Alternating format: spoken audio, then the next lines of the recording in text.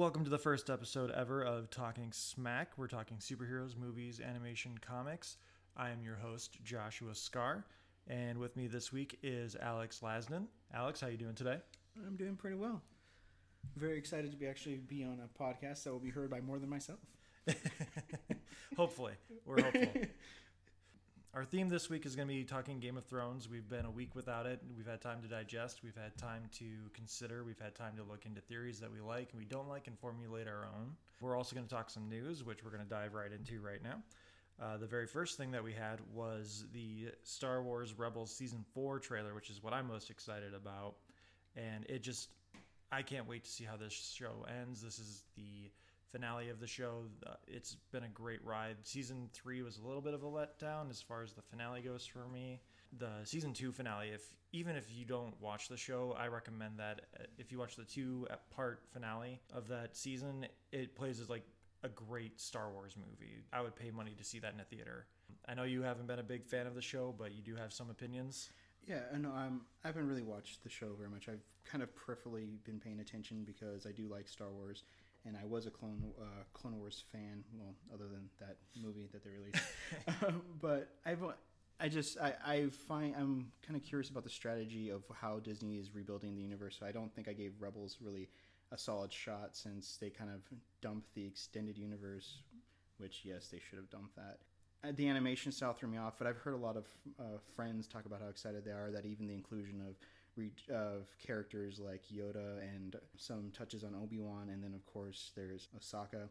Her return was supposed to be pretty good. So I watched the trailer today just because I saw it there, and I wanted to see, and I was curious that they actually said finale. I'm like, that can't be right. But then 4 seasons. It sounds like about what Disney does with their animation, and it does look impressive. It actually draws me in a little bit, and maybe I should actually give it a second go. Yeah, the showrunner Dave Filoni is the guy who also was behind Clone Wars, which is why Clone Wars is actually still canon, is he was able to interweave a lot of that. So Clone Wars technically is still canon, and you get a bunch of callbacks to that, and it's really fun, especially if you've seen and enjoyed Clone Wars. It grew on me. Mm-hmm. It wasn't necessarily my favorite Star Wars thing ever, but it definitely grew on me as it became more focused. I know the original plan for Clone Wars was not to be involved with Obi-Wan and Anakin, but then the audience reaction to Ahsoka, and because she was Anakin's Padawan, it led to a big outcry and an obvious storyline development to just focus on them more and more. There are some bad episodes, there are some good episodes, just like any TV show, but Star Wars Rebels is a high recommendation for me. If you have the time to see it, definitely take the time to watch it. If you have a friend that has the Blu-rays, me, definitely borrow it because it's fun. And the show was kicked off by Greg Weisman, the guy who was behind Gargoyles. He also did Spectacular Spider-Man and Young Justice, and then he carried over to this. And he only stuck around for 1 year. He has a really weird thing where he can only do one thing for like 2 years. I don't know what it is, but I love the guy, but I don't know why his stuff doesn't stick. Rebels kicks off on Season 4. The final season kicks off on October 16th. Set your DVRs. It's going to be a crazy ride. I don't know what to expect. And that's one of the better things you can hope for from a show is not knowing what to expect, especially going into a final season. Oh, I do have a question since I probably will start watching it now.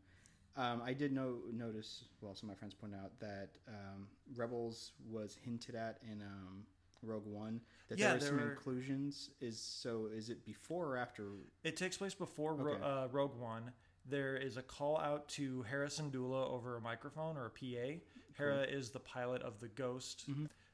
Rebels has a family dynamic. You have Kanan, who is a fallen Jedi, a Padawan who never really became a Jedi. He's kind of the dad of the group.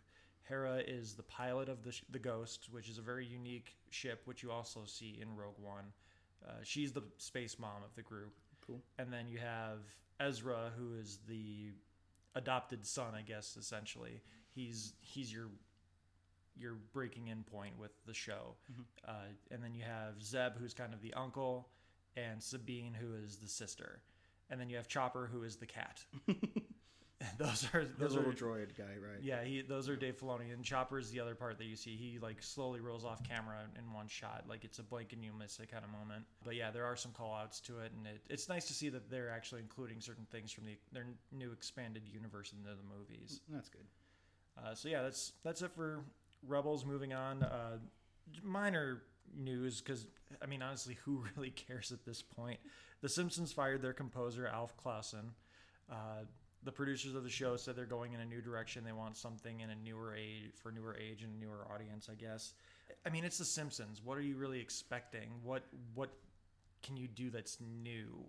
Yeah, the thing I read about that is that Matt Groening, or Groening, however you pronounce it. I've heard it's Groening. Okay, Matt Groening, is that he had said, or in the contract somewhere, is that they must record all the music with a full 35-piece orchestra.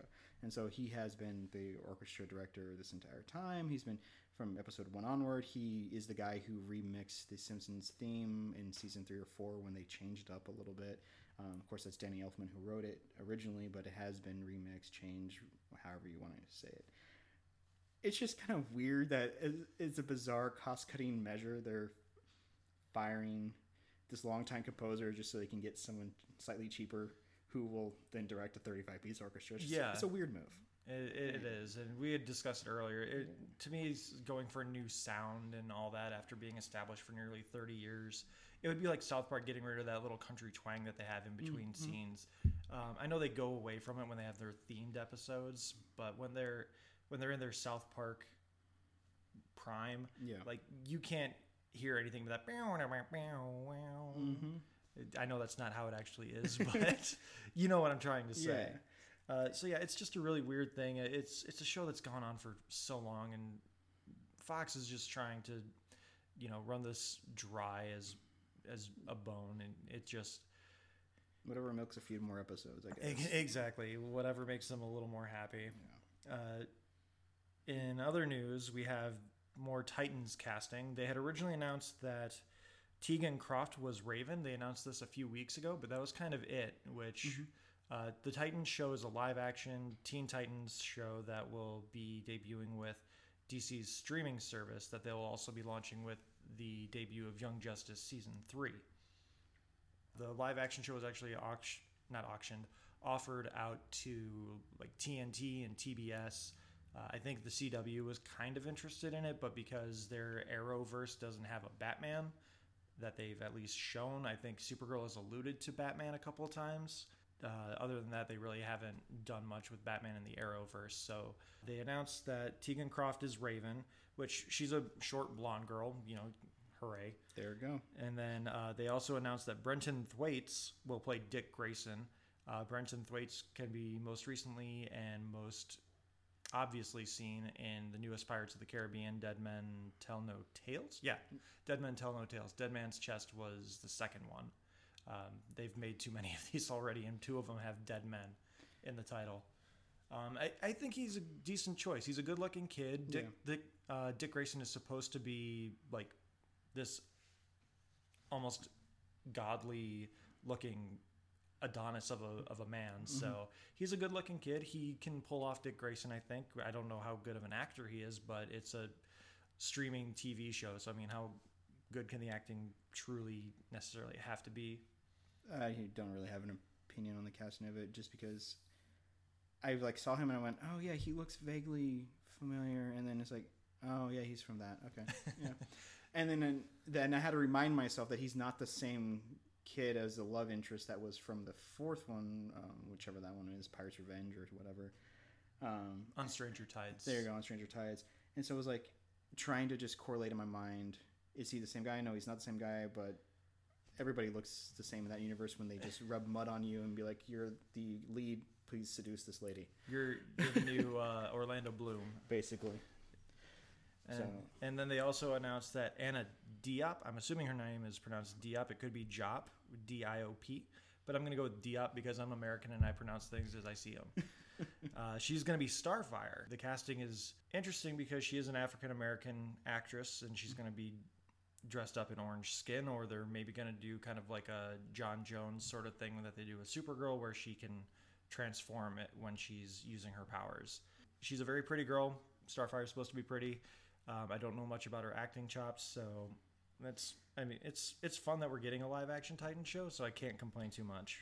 No, thus far I've been just paying attention because I'm one of those sinners who actually likes Teen Titans Go a lot, and we'll just put it on because it just makes me giggle.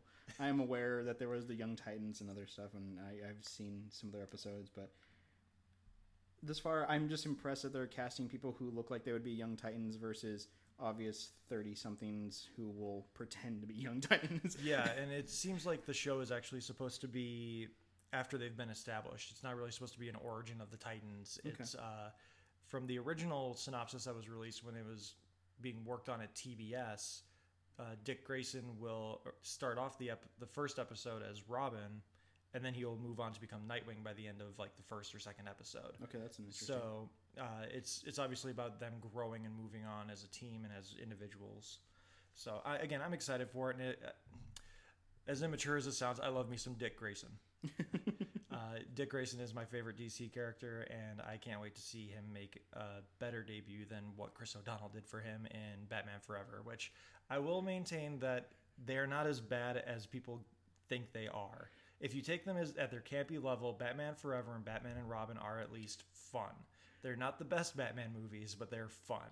You just reminded me. I was about to make the comment like, well, we've never had a live-action Dick Grayson, and then you just reminded me of Batman. That's how forgettable it is. Forever, Batman and Robin. Well, I think it was Marlon or Damon Wayans. I wish I could remember, but Tim Burton actually had a costume ready to go for one of the Wayans brothers to be Dick Grayson. Marlon. Yeah, and I think that would have been cool, but the concept from what I've read is just ridiculous, and I wish I could remember it right now, but I can't. The only thing I remember about that is why I remember that casting is that they actually had to pay a penalty fee to him and a penalty fee to, Lando Calrissian. I forget his actor. Billy D. Williams. Billy D. Williams, thank you. They had to pay penalty fees to both of them because they had already signed the contracts with Tim Burton to be Two-Face and to be Dick Grayson, respectively. So I think they're paid each like around $5 million-ish, if that's the rumor is true, to go away to then get Tommy Lee Jones and Chris O'Donnell. That's some great casting right there. So our first big topic is James Cameron's comments about Wonder Woman being a step back for women movies. I'm going to read his quote here. All of the self-congratulatory back-patting Hollywood's been doing over Wonder Woman has been so misguided. She's an objectified icon, and it's just male Hollywood doing the same old thing. I'm not saying I didn't like the movie, but to me it's a step backwards. Sarah Connor was not a beauty icon. She was strong, she was troubled, she was a terrible mother, and she earned the respect of the audience through her pure grit. And to me, the benefit of characters like Sarah is so obvious. I mean, why would you put that in your quote from the press? You don't need the I mean. And to me, the benefit of characters like Sarah is so obvious. I mean, half the audience is female. You and I are of differing opinions necessarily on how good Wonder Woman was. Right. I don't necessarily disagree with his comments because you and I do agree that there are some cinematography things that definitely didn't need to be there that are continuing to be there. So I'm going to let you start with your point. Okay, so to put it into context, from what I was looking at is that he's promoting currently the T2 Terminator 2 Judgment Day 3D 3D release, which I think came out last week or the week before. I think it came out this weekend. Did it come out this week? Okay. I haven't seen a showing for it, unfortunately. Well, mostly because I own the Blu-rays and the extended editions, so I don't really need a bit of token 3D. I want to pay $15 to go see a movie I own. Exactly. That I could watch in my own home. So I understand the context is that he's out doing press for that because he spent a lot of his own money doing that, converting it himself, which bravo to him for doing that. But so I understand where he's coming from, that he believes it's a step backwards. There's a lot of self-congratulation. I do see a lot of stuff going on banging about, I saw a thing today, Warner Brothers currently leading the summer box office, all due to Wonder Woman. And they also have another set of movies that were successful. But the part of the objectification that I understand that I completely agree with is that the trailers for Wonder Woman and Justice League and the movie do Well, they sex her up. There's a lot of shots of her upskirt with her doing that slide kick thing she does to seemingly everybody. In super slow motion. In super slow motion, so you see. Apparently, she's wearing leather underwear. There's that shot where that really bothered me. Where I believe it was the first Justice League trailer where it showed her like kicking somebody's butt. And then she got knocked down and Superman saves her and the camera is like right between her legs and he like lands and beats up a guy to knock her away. Like, why would Wonder Woman really need saving? And there's also the part that bothers me is that all the Amazons are in high heels and boob armor. And so I kind of agree with his statement that it's a bit of a step backwards because we have a very strong woman character. Not saying there hasn't been other strong women characters. It's the highest grossing movie in the U.S. this year. Until Star Wars. Until Star Wars, of course. My personal thing is I don't agree with all the people attacking him. Saying like, you're old, you're a terrible... I've seen the comments, you're a terrible husband, you've been divorced 3 times, what are you talking about? Linda Hamilton said that you're the worst man she's ever met in her life. She's an ex-wife, of course she's going to say that. But... I don't know. I just don't understand all the hate all the sudden aggression against him for. It's true. He did point out she's been objectified in all the trailers. The movie did it too. Okay, I understand. Move on. I don't disagree on a lot of those points. The upskirt shots in slow motion annoy me largely because it seems like Gal Gadot just like mastered that move and they're like, we're just gonna keep doing that. And it just seems it's tired after seeing it in the trailers 100 times because of how often we saw the TV spots and all that using that same shot. And when we got to that point in the movie, I was like, oh, here comes the upskirt shot. I don't mind that because again, part of it is you have a woman director who is the one signing off in these shots, and you also have the fact that if Gal Gadot likes the shot, why can't we? I mean, people are gonna objectify it no matter what. It's a double-edged sword when it comes to equality with women. You know, people don't want them objectified, but if you're a sexy woman and you're comfortable with yourself, you should be allowed to flaunt what you want. And if Gal Gadot wants to flaunt that because she mastered that move, more power to her. The boob armor, I'm definitely behind. I don't think the boob armor needed to be as prominent as it was. Like, you could just have a little bump. It doesn't have to be both, and it doesn't have to be as like prominently separated. But I think part of the justification for that is it wasn't actually made for Diana. She kind of stole that armor. But then you also have the Amazonian armor where everybody kind of has it. But the Wonder Woman costume, I mean, technically it wasn't made for Diana, so you can get around it that way. Right. But you also have to take into account that the suit was actually originally signed off by Zack Snyder, who is not known for his... Yes, exactly. I mean, there's a lot of give and take. I enjoyed the hell out of Wonder Woman. It didn't really break any new ground as far as storytelling goes, but it did show that audiences are willing to go to a movie with a woman lead and enjoy the hell out of it as long as you treat it well and with respect. James Cameron and his comments, again, they're not necessarily wrong, but I think him kind of going back to his own well, saying like, look what I did with Sarah Connor, that kind of rubbed me the wrong way, because you could go and take almost any other woman lead in a successful movie and be like, hey, look at this person. Right.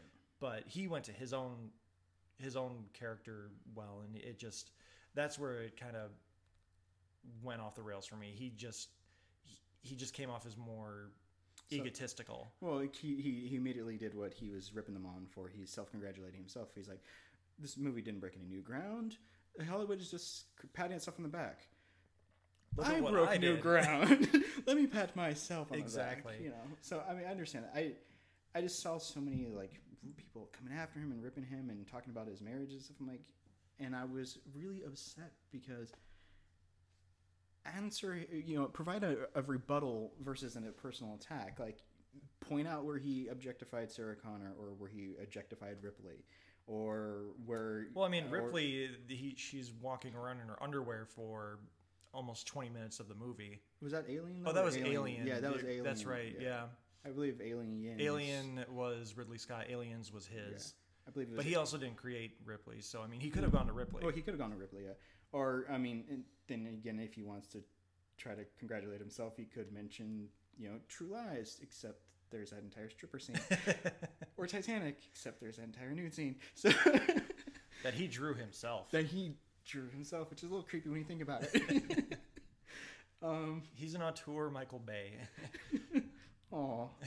Don't put him down. He just knows how to make a good movie, but he also knows that he's doing what he does best, and he just puts himself in there. Like, I've seen people talk about how Jack Dawson is very close to James Cameron as far as phonetically and as far as many syllables and all that. So, he's like inserting himself there subliminally, Yeah. just like Michael Bay did with Michaela. I think her name was Michaela Bayless or something like that. Oh, yeah. Shia LaBeouf's girlfriend in the first two Transformers movies. It wasn't just enough to make her a sex toy. He also had to name her after himself.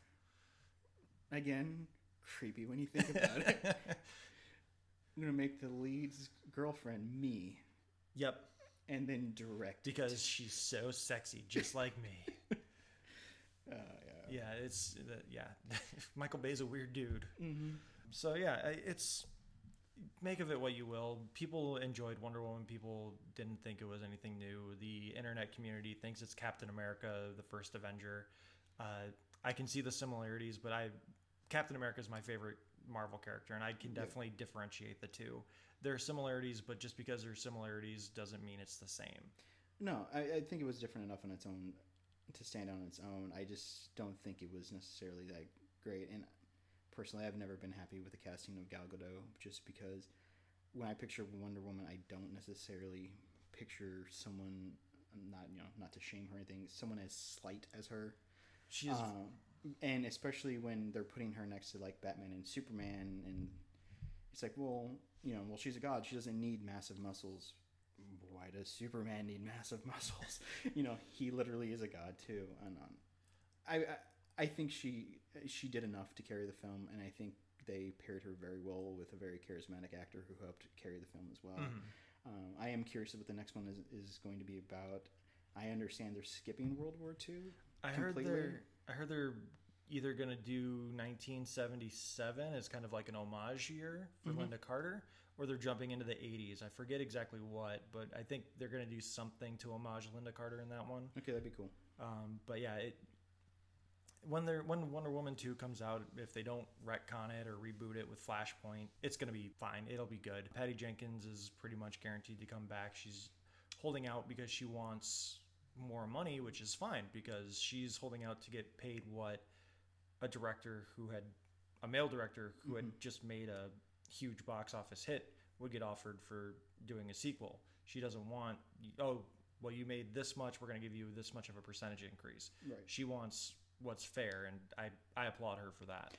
No, I think she I am kind of curious as to what her Thor 2 would have been like. I've heard there's been all the rumors leaking out about how her script was better than what they filmed, which honestly, with what we got, it's not that anything hard. would have been better than what we got, because you can tell that there's some massive shears were taken to that film. Why would you cast Christopher Eccleston as your villain and give him 30 seconds of screen time?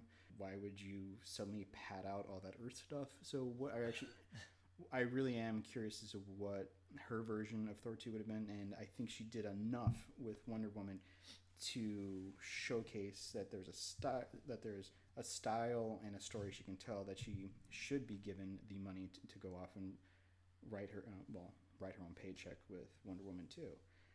I do want to see what she has to do. I just hope that the fight choreographers and directors of photography or whoever is the one putting the camera on the ground all the time whenever Gal Gadot is within 6 inches needs to stop that. Yeah, the Zack Snyder slow motion stuff didn't bother me that much, because I feel like it was meant to show how quickly the Amazons move. Yeah. And I appreciated that as far as someone watching this person on screen for the first time. Mm-hmm. But there are other ways to do that after you do it the first couple of times. Yeah. You don't have to keep going back to it. And I think that kind of it showed a lot of Zack Snyder's hand in it by doing all those slow motion shots, Yeah. which I'm not that opposed to. I'm not as annoyed as it as other people are, but it gets old. It does. And especially when you're expecting it and you see it in the trailers. When you see it in the trailers as often as we did, especially that one upskirt shot that we've been talking about, it loses its luster and it loses its value. Yeah. Make of it what you will. We both, as far as I can tell, enjoyed Wonder Woman. It's just... Yeah, and there's no reason to personally attack a guy for offering his opinion. Yeah, especially when he was asked for it. It's not like he was running around with a sign saying, I made better heroes. In lighter conversation, you had told me about the new live-action Tick show on Amazon. Yes. It made the unfortunate decision to come out the same weekend as The Defenders and has kind of gotten lost in the fray. Yeah. Unfortunately, I don't know if that's just an Amazon Prime thing, that people are like, oh, pay attention to Netflix. Prime also did this over here.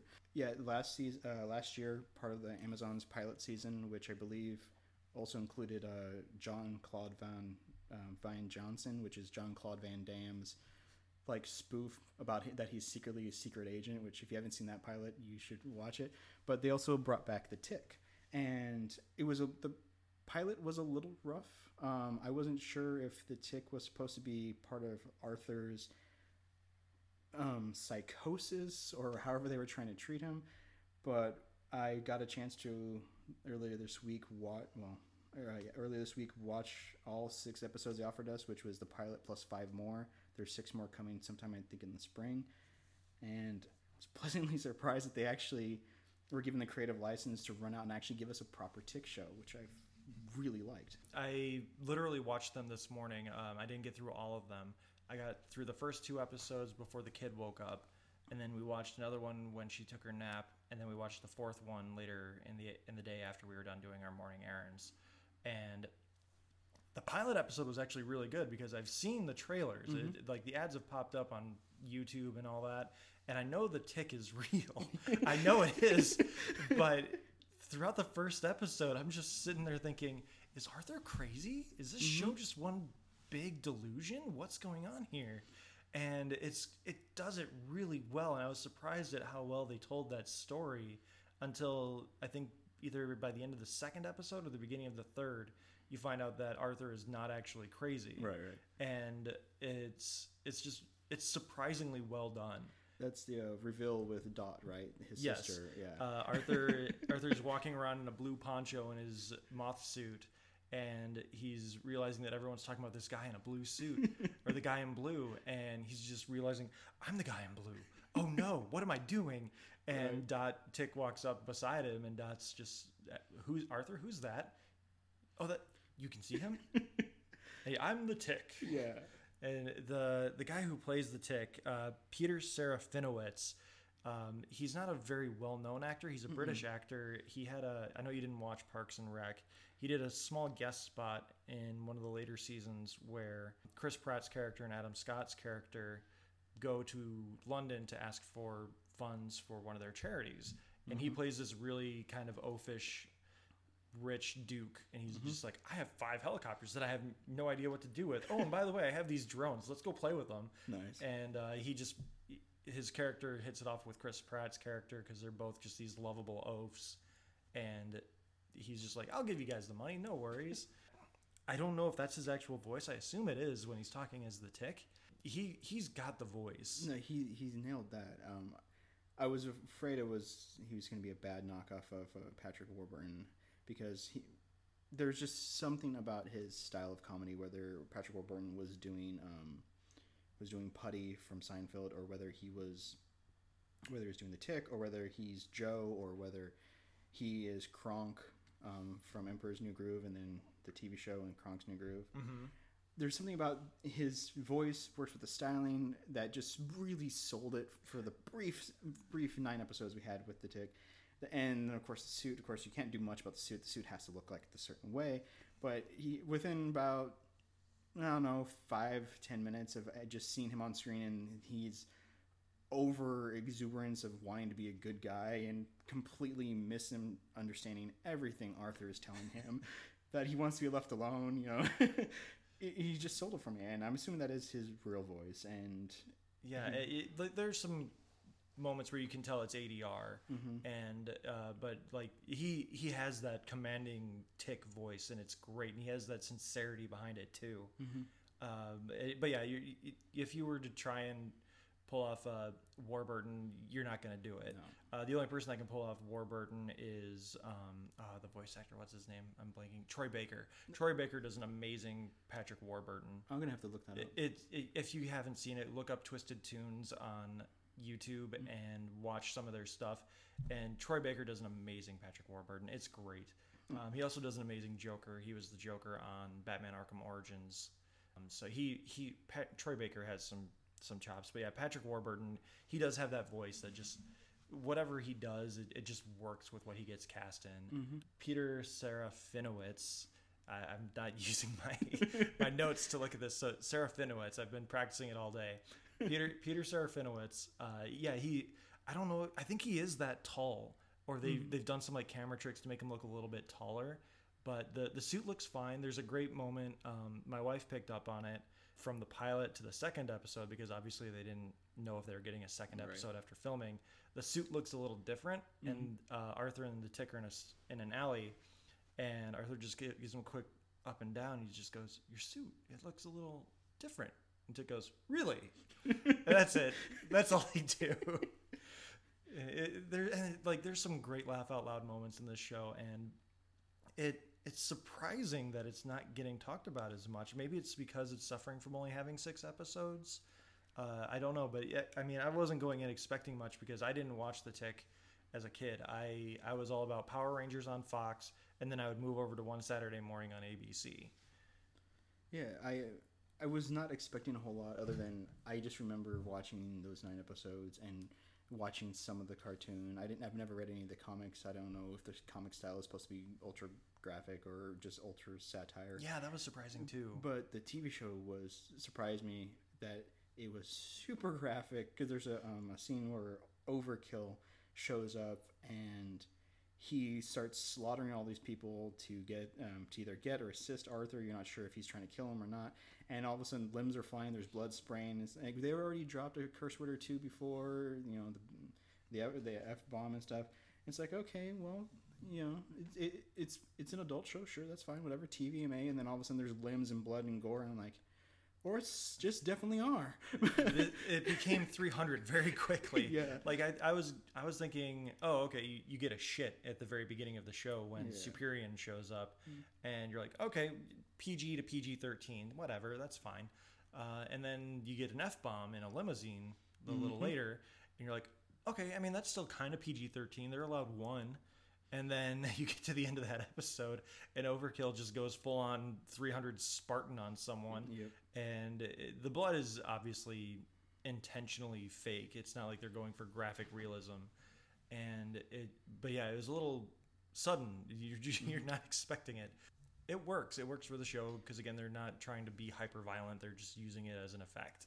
Yeah, I think it works because they've left the Tick as his naive man-child, overpowered personality type. He'll get punched in the face or get blown into a wall or through a wall or something, and he'll just kind of chuckle and be like, "Oh, that was great," and you're laughing along with him. And then they show then the bad guys are really bad guys. They're killing people, massacring people. Their plans to get back the suit from they want basically the first 6 episodes are about the Tick running into Arthur, Arthur ends up with the suit, and then the bad guys want to get the suit back, but they can't quite get it back right because Arthur has, in theory, already bonded with it in some manner, because of a retina reading. He was the first person to put it on, so he gets it, and so it's just the Tick trying to ingrain himself into Arthur's life, believing that Arthur's his best friend ever, and then Arthur trying to get rid of the Tick, but then the bad guys want him, and hilarity and a lot of blood ensues. Yeah, it's very much Arthur Begins, and it does it very well. And I'm not familiar with the cartoon or the comic, but it definitely has its own life as far as I can tell. And the only thing that I really want anything extra out of this is I want Batman well. I'm sure there's a lot of stuff going on in the background, and they talk about very large man VLM, I think. Yep. And he shows up at one point. and there's a bunch of stuff going on in the background that I'm sure is alluding to more stuff within the Tick lore. But I just want Batman well. I love the idea of that character and the ripoff of it. Yeah, I hope they're heading that way, because at one point they mentioned there's like a superhero register, and which is used to great effect when Arthur tries to lie his way out of a police station, and they've been hinting that there's other beings out there, but for some reason they're not showing up at the moment, probably because the Tick and Arthur are just not on anybody's radar. We have 6 more episodes coming in spring, and I'm hoping they get here soon, and hopefully more people keep watching this, because Amazon needs some shows that I actually really want to watch. Yeah, I think that's part of it. Is Amazon, it's a complimentary service if you're on Prime. Essentially, Amazon Video is a nice service, but you have to pay $100 to be able to access it. Mm-hmm. Unless you're a student, then you get it for $50, or you can be on a monthly plan and pay basically $120 a year. Right. So I think that kind of hurts the Tick in a way, but Amazon has a good track record for good shows. The Man in the High Castle. I was going to say The Man in the Sky. That was obviously not right.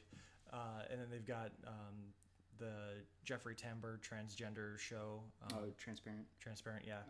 I've heard Mozart in the Jungle is really good. I have a few friends who rarely recommended that to me. I don't know if it's just being lazy or whatever, but when I pull up my PS4 and I get my media display, it's like Netflix, Amazon, Hulu.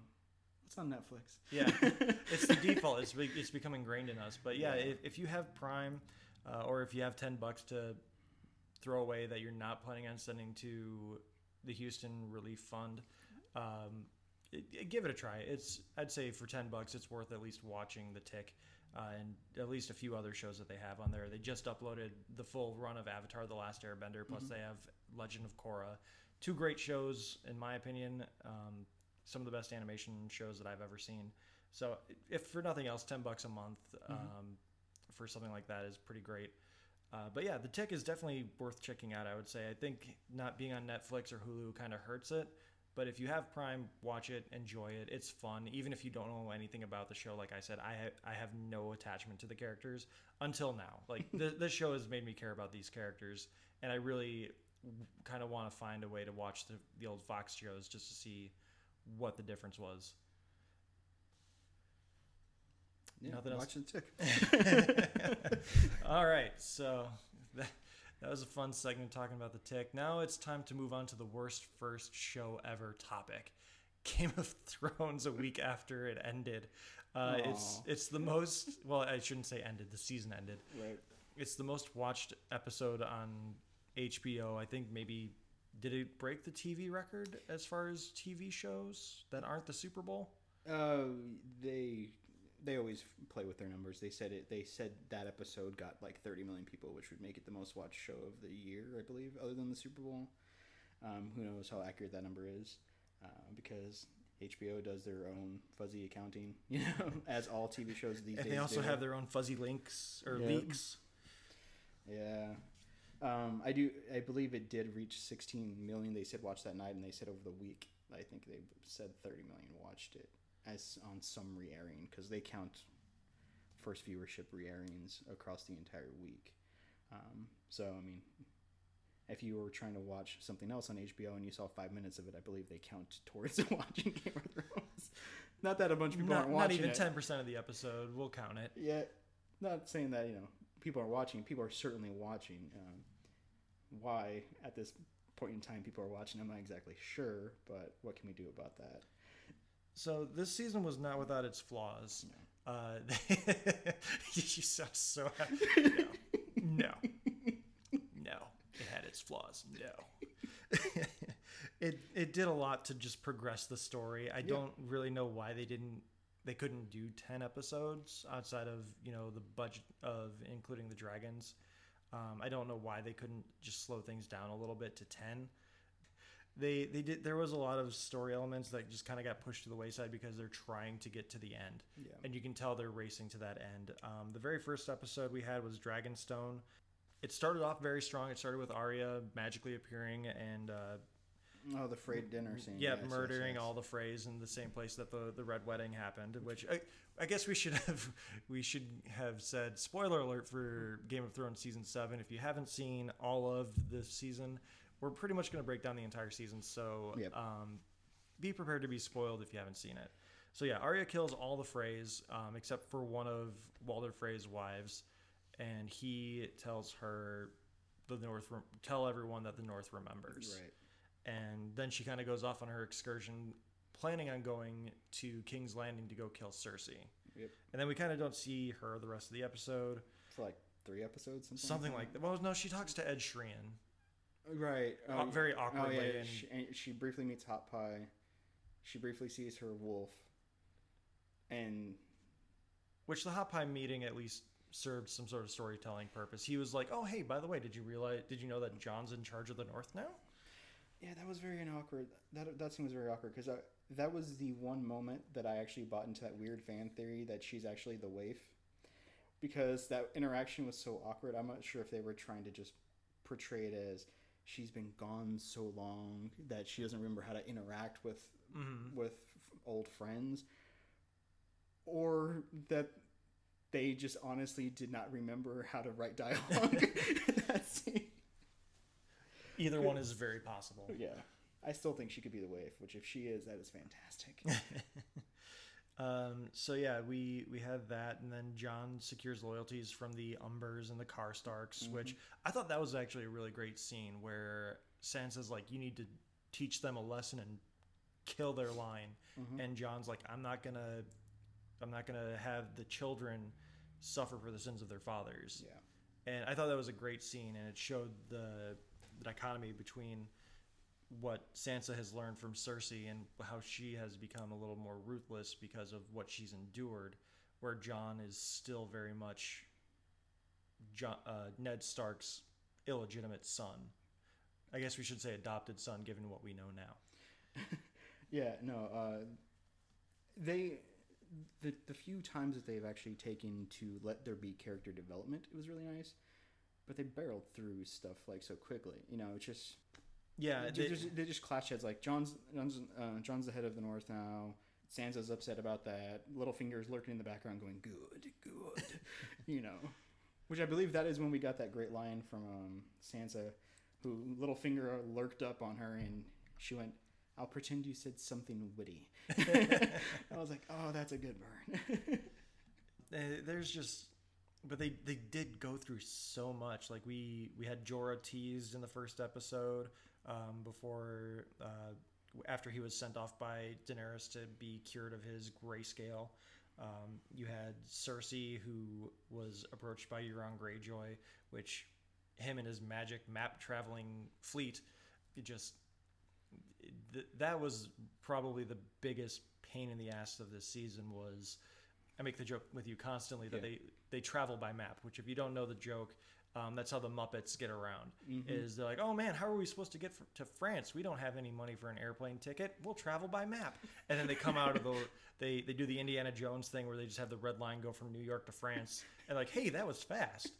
And I think that's how Euron Greyjoy travels with his fleet. Is he's figured out how to travel by map.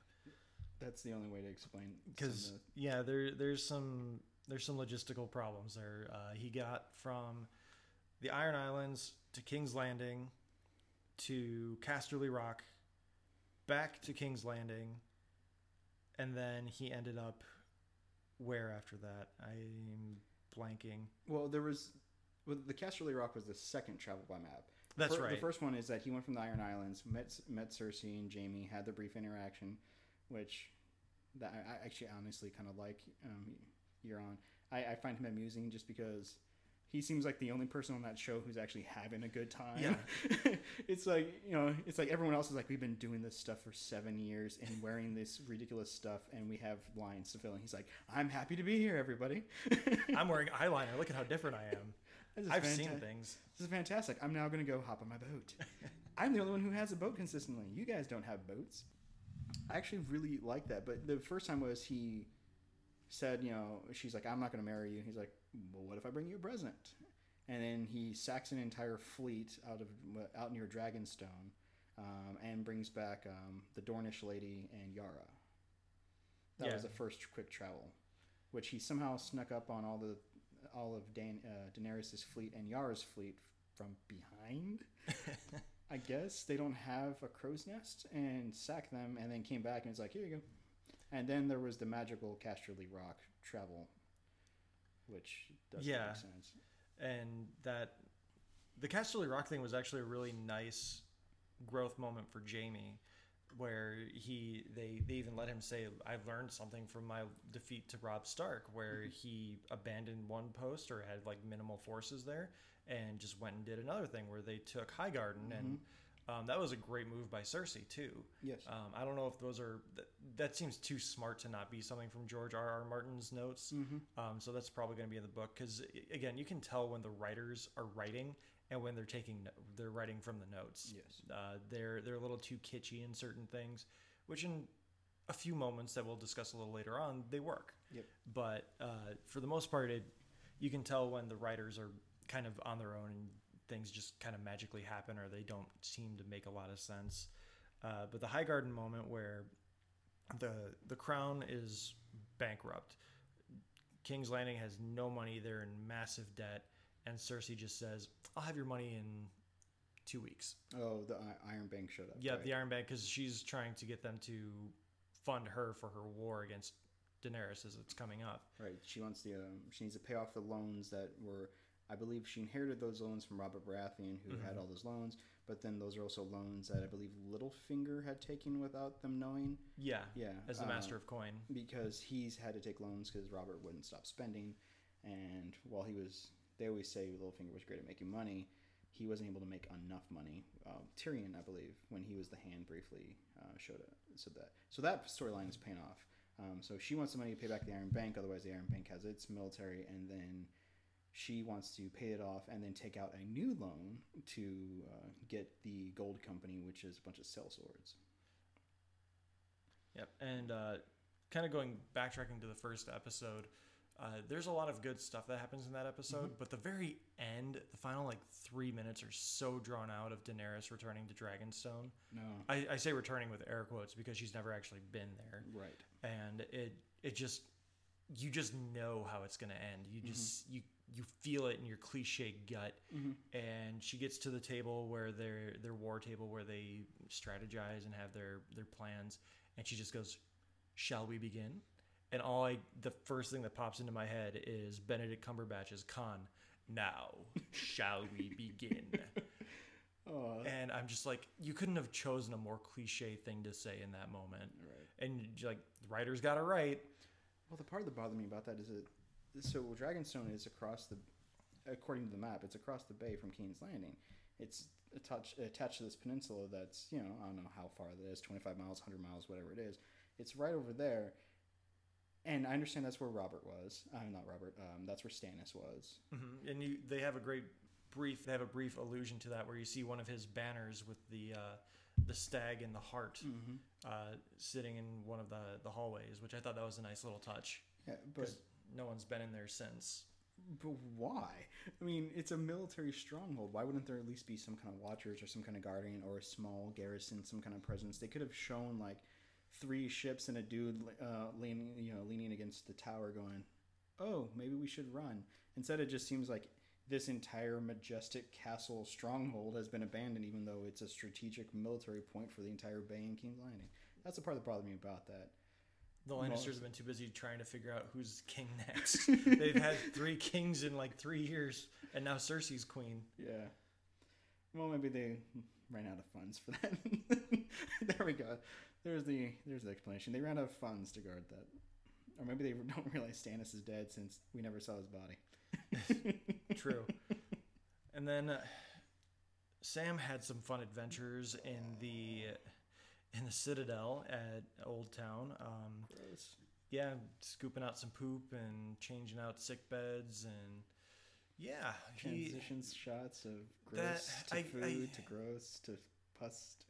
Yeah, I get what they were going for, that Sam was literally getting the shit jobs, but it didn't need to go on that long. You could have done that in 2 sequences, and like, okay, Sam's not doing what he was hoping to be doing, Right. and he gets a jump scare from Jorah, and the interactions between him and the High Maester that he works with, that's training him, is the interactions they have are great, and it makes me a little sad that there was no real growth. There was just constantly the teacher doesn't listen to the pupil when it comes to the important stuff, and they're just like, oh, he's delusional, it's fine.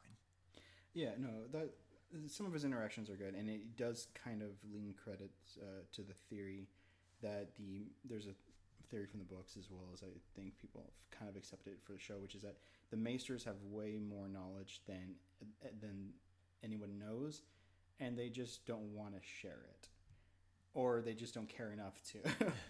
So I mean, so some of that interaction of like, Sam really wants to learn. He wants to take care of Gilly. He wants to take care of the kid. But he's like looking through books, wants to assist, and the Maesters are all, that chamber pot's not clean enough. Yeah. It kind of gives credit to some of that. And Sam also gets credit for curing Ser Jorah. He goes through a very painful to watch and probably painful to feel procedure of apparently having to cut off all of the grayscale and then having to like suck out whatever pus is underneath as well. It is a very not for the faint of heart scene to watch. When they were just sitting on Jorah's face, I honestly had to chuckle a little bit, just because I couldn't tell if the actor was acting for pain or if he just got to a point where he's just kind of like chuckling to himself, trying to figure out like, how do I act like I'm in pain? And I mean, it's something that you can only imagine how painful that sort of thing actually is, though. Right. So you don't know how you actually would react to that kind of pain. But he gets cured, and he goes off to see Dany, and he and Sam have a nice farewell. And then Sam gets probably the best recognition he probably could have expected from the Maesters, where he was told not to do anything about Ser Jorah because he was going to lose his mind in about 6 months. The grayscale would take him over in about 6 weeks. Yep. And then Sam's like, I'm going to save you because I knew your dad. And it creates a nice symmetry between everyone. And then the head Maester that's training him is like, you cured him? How did you do that? I followed the instructions. What? Said every man watching the show ever. How do you follow the instructions and do it right? That's not how it works. And it is a really great moment, and I appreciated that the Maester actually said, nice job. Now here's your punishment. You have to go transcribe all of these journals that are rotting. And Sam's like, what? Yeah. The only thing I wish would have been a little bit more of that scene is that the Maesters would have been like something along the lines of like, good, now do it for everyone else too. Kind of like, send them off like, well, damn, there's a cure. All right, let's get this word out, or let's do the scientific principle of let's try it on another person. Instead, it was just kind of like, that's pretty awesome. Yeah, you're gonna be punished. Yeah, it definitely just kind of leaves it to the wayside. But I mean, like we've already said a couple of times now, they were just trying to move on. Yeah. They and like you're saying, maybe there's something to the Maesters where they've known that there's this cure to grayscale. They just don't want to do it because of how arduous it is. So it could just be a number of things, and in the long run, it's not that important now that Jorah's cured. Like, Jorah's the only grayscale person that we care about anymore, because the other one got burned at the stake. Oh. Took you a second. Now I'm sad. We also have Jon Snow and Dany meeting for the first time at the recommendation of Tyrion and Melisandre. Melisandre hides because she knows that if Jon sees her again, she's gonna be dead. Yep. She's gonna get dead. And so she has a pretty nice moment with Sir Davos, I believe. Was it Sir Davos? No, it was Varys. Yeah. Yeah, Varys. Yeah, I like that moment. Yeah, there was a really nice moment where Varys is like, hey, you why aren't you going down to see your boy? and she's just like, it's complicated, don't worry about it. And Varys says, you know, you should probably leave Westeros for no real understanding except maybe between them, because we don't know. I mean, there's obvious reasons that we do know, like Jon or Dany are going to be the leader of Westeros, and she's not going to be welcome here anymore. No, she's kind of on both their lists. It's a really nice moment, but she also kind of leaves a little bit of a prophecy saying that she has to die in this story, and she has to die in this strange land just like Varys. So they allude to something for next season, at least, between the two of them. Yeah, which I did like that moment between them, because Varys and her have kind of been in this weird flux of kind of without a purpose. They had solid purposes and now kind of seem to not know how to utilize them. But I actually like that they had a good moment of these two outlying characters who were super important, have done some very, very questionable things, and now acknowledging that their time is about over. I like that. I also hope that with Melisandre acknowledging that she's going to go soon, that we also get to find out who it's from, because she made the prophecy to Arya, I believe it was early season 2, where she looked into Arya's eyes and talked about all the faces that she knew she was going to kill, and then said, we'll meet again later in your life, or something like that. I forgot about that. Yeah. So I'm hoping that callback comes up and they haven't forgotten about that, because maybe Arya has to take her out at Jon's orders, or she just gets in the way somehow. Yeah, there's a lot of stuff that still needs to be wrapped up in season 8. One of the biggest fan moments for the show this season was Jon and Dany finally meeting, which obviously that didn't go as planned. Tyrion expected him to bend the knee. He wasn't expecting him to be the king of the North. But one of the things that I've found very curious about this entire season was that no one really questioned why Jon was no longer at the Wall. That's true. I did like the moment of the meeting, which is like, this is Daenerys Targaryen 57,000 titles later, and then the very just kind of Jon Snow, King of the North. Yeah. That was good, but yeah, no, and there was a brief mention of where he mentioned that Jon was dead, and Jon's just like, Well, he said that he took a knife to the heart. Yeah. And he was like, metaphorical heart, or metaphorical knife to the heart. Don't worry about it. Yeah. We're good here. I'm not dead. Yeah. I'm not the Walking Dead. Yeah, that does seem kind of have been brushed under the rug a little bit. I mean, I understand that, Jon's watch is over and he killed all the people who killed him. Questionable scene, in my opinion. I mean, they were doing their job literally to kill him because he was acting like a traitor in their mind. But yeah, no one has kind of like really seemed to acknowledge how he's become King of the North, or why this Night Watch bastard is King of the North. Because in theory, as a Snow, he should have to be legitimized somehow, and I don't remember anyone legitimizing him, because only Stannis would have been able to. But I think it's just because the North has kind of has declared itself as its own entity, so they're not necessarily subservient to the laws of the land anymore. They can make up their own laws, and they're like, we're going to follow Jon because we're fickle. Yep. Yeah, I just always found that a little weird, because I'm still hoping Sansa, in my opinion, has a little more legitimate claim, being that she is, a legitimate child. She she's a Stark, but also with the majority of the Tullys dead, she's the oldest living Tully. And then she also should in theory still be recognized as Ramsay Bolton's ex-wife, despite how she killed him. So in theory, she should have those households underneath her, but they kind of went with Jon, which they went with Jon, and I can understand why she's a little irked about that. But no, there was no real, how are you King of the North? Why are you King of the North? Aren't you supposed to be on a wall? Yeah, they just kind of stopped talking about it for some reason, and that kind of bugged me. But again, as far as the end game of the story, it doesn't really impact anything. Not too much, no. I mean, one of his best friends are now the Lord Commander of the Wall, or the Night's Watch that he was at. Yep. So you just say, we pardoned him. He's good. He went above and beyond his service, and you could just be vague about it. It doesn't leave much. Yeah. But that kind of bugged me. But the meeting of Jon and Dany for the first time was interesting. Mm-hmm. I think there was also right after he had found out from Sam that Dragonstone was literally built on a mountain of dragon glass. Right. Yes. And that was why he had to go personally instead of sending a messenger or just Davos in general.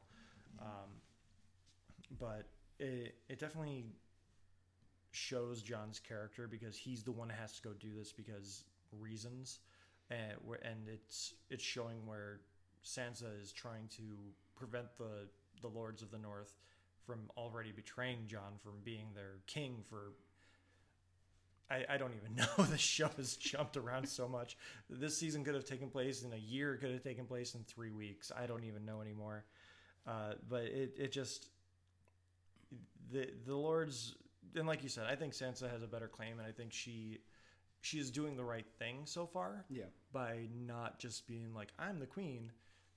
She's being loyal to her family, or at least what she assumes is her family. Yeah. And being a good lady of Winterfell. She's not just being self-serving. She's trying to do what's best for the North. Yeah, I think the North is definitely a little fickle, mostly because anytime someone from the North goes to the South, they lose their head, literally, metaphorically. So yeah, the King of the North should be in the North, but I understand why he went South, and he has to get. He's still at this point in the end game of the last 13 episodes. Unbelievably, he is still really the only one who knows that the White Walkers are out there. Sansa doesn't seem to really care. The North doesn't seem to kind of care. The Night's Watch does definitely care. The Wildlings definitely care, but it's trying to explain that, hey, I have to go south because something even norther than us is going to come.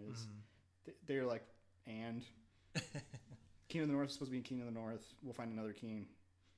Give us 5 minutes. Yeah. So going back to the Casterly Rock raid, that was very interesting, mostly because of when we find out that Jaime actually is not there defending Casterly Rock because Casterly Rock is broke.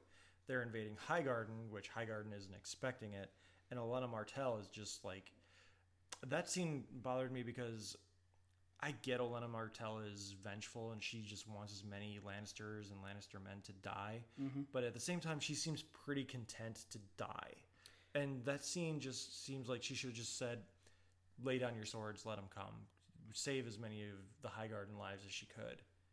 Yeah, that interaction kind of bothered me because it seemed like just wrapping up plot. They were wrapping up basically the last tangents of the Dorne plot, and did we even care anymore at that point? They have Yara in prison. They have I always forget her name. Sand. She's Sand. Yeah, they have the Sand. Sand Snakes. They have the Sand Snakes all killed except for one. They have their mother. They have the mom. So which, by the way, to go back to that. The scene where she poisons the daughter to die in front of her, I love, because that shows just how twisted Cersei was. Mm-hmm. But I get that they're just wrapping it up, and I do love the interaction with Jaime and Olenna, but it just seemed a little. Let's just wrap this up. We're gonna have a bit of a fight, so we can show that there was a little bit of a struggle, and then we're gonna have this great character interaction followed by forlornly staring out a window while I die. Mm-hmm. Yeah. I mean, the conversation between Jaime and Olenna was great, and mm-hmm. I feel like there could have been a lot more done with it. Just because Olenna raises a great point where she says, "I'm a dying woman at this point. Who better to talk to than me about your secrets?" Yeah. And Jaime gives her a few things here and there, and basically acknowledges the fact that he is in love with Cersei and that they have done whatever. And then she lays the bomb that she was the one that killed Joffrey. Mm-hmm. And at this point, she's already drank the poison that killed Jon Arryn at the beginning of the show. Mm-hmm. Excuse me. And so she just goes full on, just goes off on this tirade and just says, "Let Cersei know it was me." And it's great. It's a great moment. And you can just see it in Jaime's face where he's like, "Damn it." Yep. I let her off too easy. I promise, I convinced Cersei to let me kill you peacefully, and now you're just taking it back. Which, that was one of the great character moments. It really showed that, that Jaime's actor can act, and that Olenna, we all know she can act. She's amazing. I wish there was a few more great moments like that to stagger throughout this episode of like letting this season, letting the characters just breathe with each other and get to know each other a little bit better. Like, and coming up the next episode or two, we're not going to get that, which is really disappointing. Yeah. When we get to the big dragon battle. Yeah. The first time we see Tyrion and Jaime together, which actually happens after the big dragon battle. Yeah. I mean, we can just talk on that pretty quickly. That episode pretty much did nothing but get to the dragons. Yep. That episode just dragged and just set up everything coming after it. Shortest episode they've ever filmed, which was like 48 minutes or 50 minutes. And probably 15 or 20 minutes of it was the attack of the dragon on the caravan, which when you start really picking up on Hollywood screenwriting, like, you know something's coming when the important stuff is mentioned right away in a scene. The gold that we just took from Highgarden, it's already past our border. We're good. Yep. Like, oh, it's already okay. So how is it 10 miles ahead of us or wherever we're at? It's good. Yeah, we're good. Okay, well, something bad's about to happen. There is nothing here at all but some corn and some wine, and that's it. You just need Officer Barbrady in the background. Move along, people. Nothing to see here.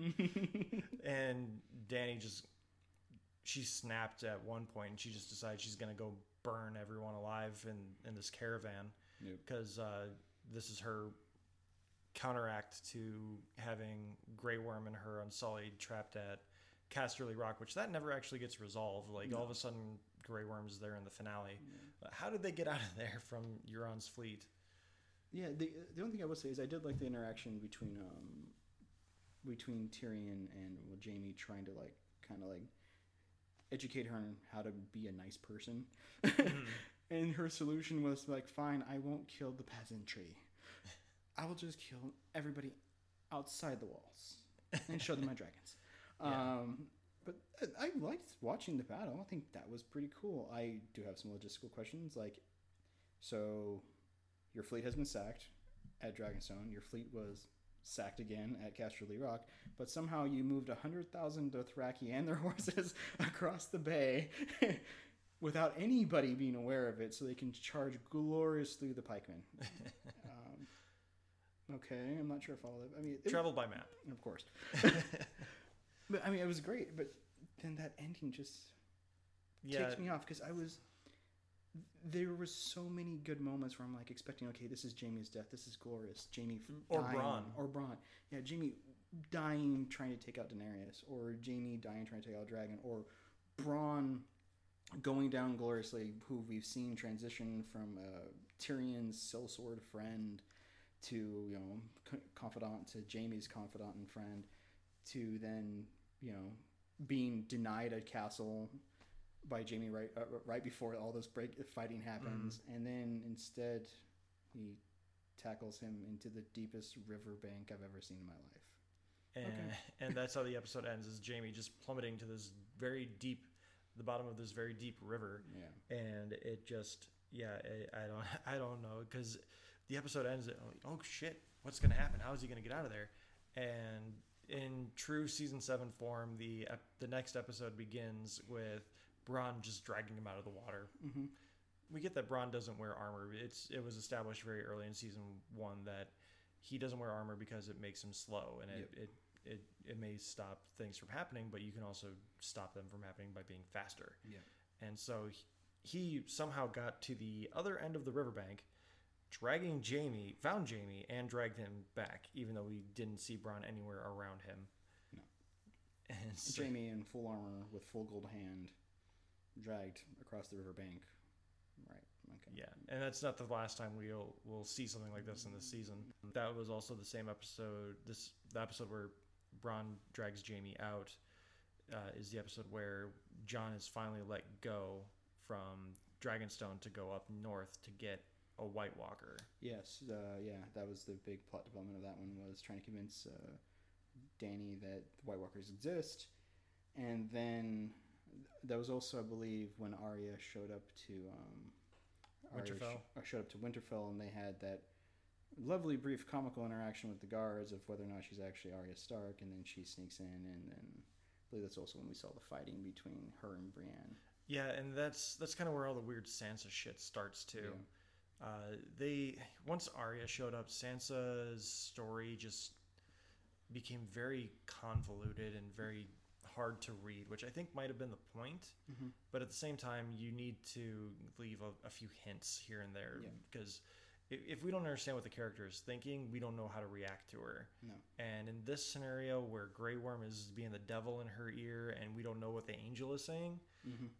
we don't know what's going on in her mind, because we know she's tortured, we know she's kind of damaged because of her experiences over the course of the show, but we didn't know until the very end what was going on, and we don't even know how she got to that conclusion. No, they mentioned, I think it was Sir Bronze, no, not Sir Bronze, Bran's actor mentioned that there was a conversation between the two of them that was cut out, that I don't think he said they ever filmed it, which is also reminds me that Sir Bronn mentioned that there was this interaction with Jaime and him and Tyrion, of them kind of briefly catching up of like, hey, I haven't seen you in like 4 years. Hey, yeah, it's nice. So you're hanging out with my brother now. That's cool. Kind of thing. That was also cut out. So there just seems that there was some plans that were just left on the floor. So Jaime returns back to Cersei. Everything got burned down. Tyrion's alive. Sansa's doing some stuff. I don't know. It just was another. Episode 5 was just another kind of rest episode. That its big ending was, let's all go north and catch ourselves a White Walker. Well, I remember that episode also started off in a way that you were not a fan of, because Dany's whole thing is she's going to break the wheel and she's not going to kill everyone. Yeah. But the way this episode starts is, join my army and fight with me or die. Yeah. And that's not very un-Lannister. Yeah. Oh yeah. Where they kill Sam's parents. I mean Sam's dad and brother. Yeah. No. Yeah. Sam's brother's just an idiot, and Tyrion's trying to talk both Dany out of killing his son, as well as trying to convince the son to be like, hey, don't be an idiot, don't end your line. Yeah. No, I don't know. She doesn't seem to be able to lead other than in the mad Targaryen manner of, I have dragons now, so everything must burn. Yeah. Join me? Good, you can live. Not burn. And then Tyrion, of course, offers for them to take the black, and that is not accepted. Mm-hmm. Yeah, there's a lot of stuff that just... They're trying to build character, but at the same time, they're reverting the character, mm-hmm. Especially with Dany. She's trying to show she's different from the Lannisters, but the only way she's different is she can burn you alive instead of lop off your head. Yeah. So that's definitely still something that needs to be addressed, because what would differentiate Dany from Cersei if and when she takes over the throne? So it's definitely obviously still up in the air how the writers are going to go. I think I know how it's going to go. We'll get into that when we get into season 8 predictions. But the travel to the White and the forming of the Magnificent Seven of Eastwatch. So awesome. That was pretty great. Once in this season was 7 episodes. 7. So at the end of the 6th episode, Jon travels by map from Dragonstone to get to Eastwatch. Yep. Which, I mean, I guess Eastwatch isn't too far from Dragonstone after seeing the map, but there's still a lot of stuff that happens really fast. Right. And the White Walkers are so flippin' slow. Mm-hmm. They just take their sweet ass time. By the end of the 6th episode, or no, would it be the 5th episode? It doesn't matter. Yeah. By the end of one of the episodes, Jon and his team of Davos, Beric, Thoros, Tormund, Robert's Hound. bastard, Gendry. Gendry. Whatever his name is. Yeah, it starts with a G and it ends with a Dree. Yeah. And a couple other guys walk out from the wall, all badass, flying V formation. And then the next episode kicks off, and they've got like 20 red shirts with them. Yeah, don't forget. Yeah, apparently they picked up some or something. They never explained that. But yeah, while that's happening back at Winterfell, drama's ensuing. That's where Sansa and Arya play the game of faces briefly with the bag. Mm-hmm. Yeah. Which leads to nothing. Nothing. It doesn't matter. Yeah, and none of it matters really. It seems like Arya's playing Sansa, like basically just trying to get her face so she can be the Lady of Winterfell. I was really hoping that when Arya said that, like, maybe I'll take your face. I'm like, please, come on, do it. Yeah, it just, all that stuff just made no sense to me. Like, they have this really nice reunion and they're talking about their dad, and all of a sudden they're just at each other's throats because Littlefinger is whispering in Sansa's ear and playing Arya for some reason. Just because he can't help himself, I don't know. No, he's lost all motivation since basically season 6. They just keep him around to keep him around. They keep him around to be a creep, basically.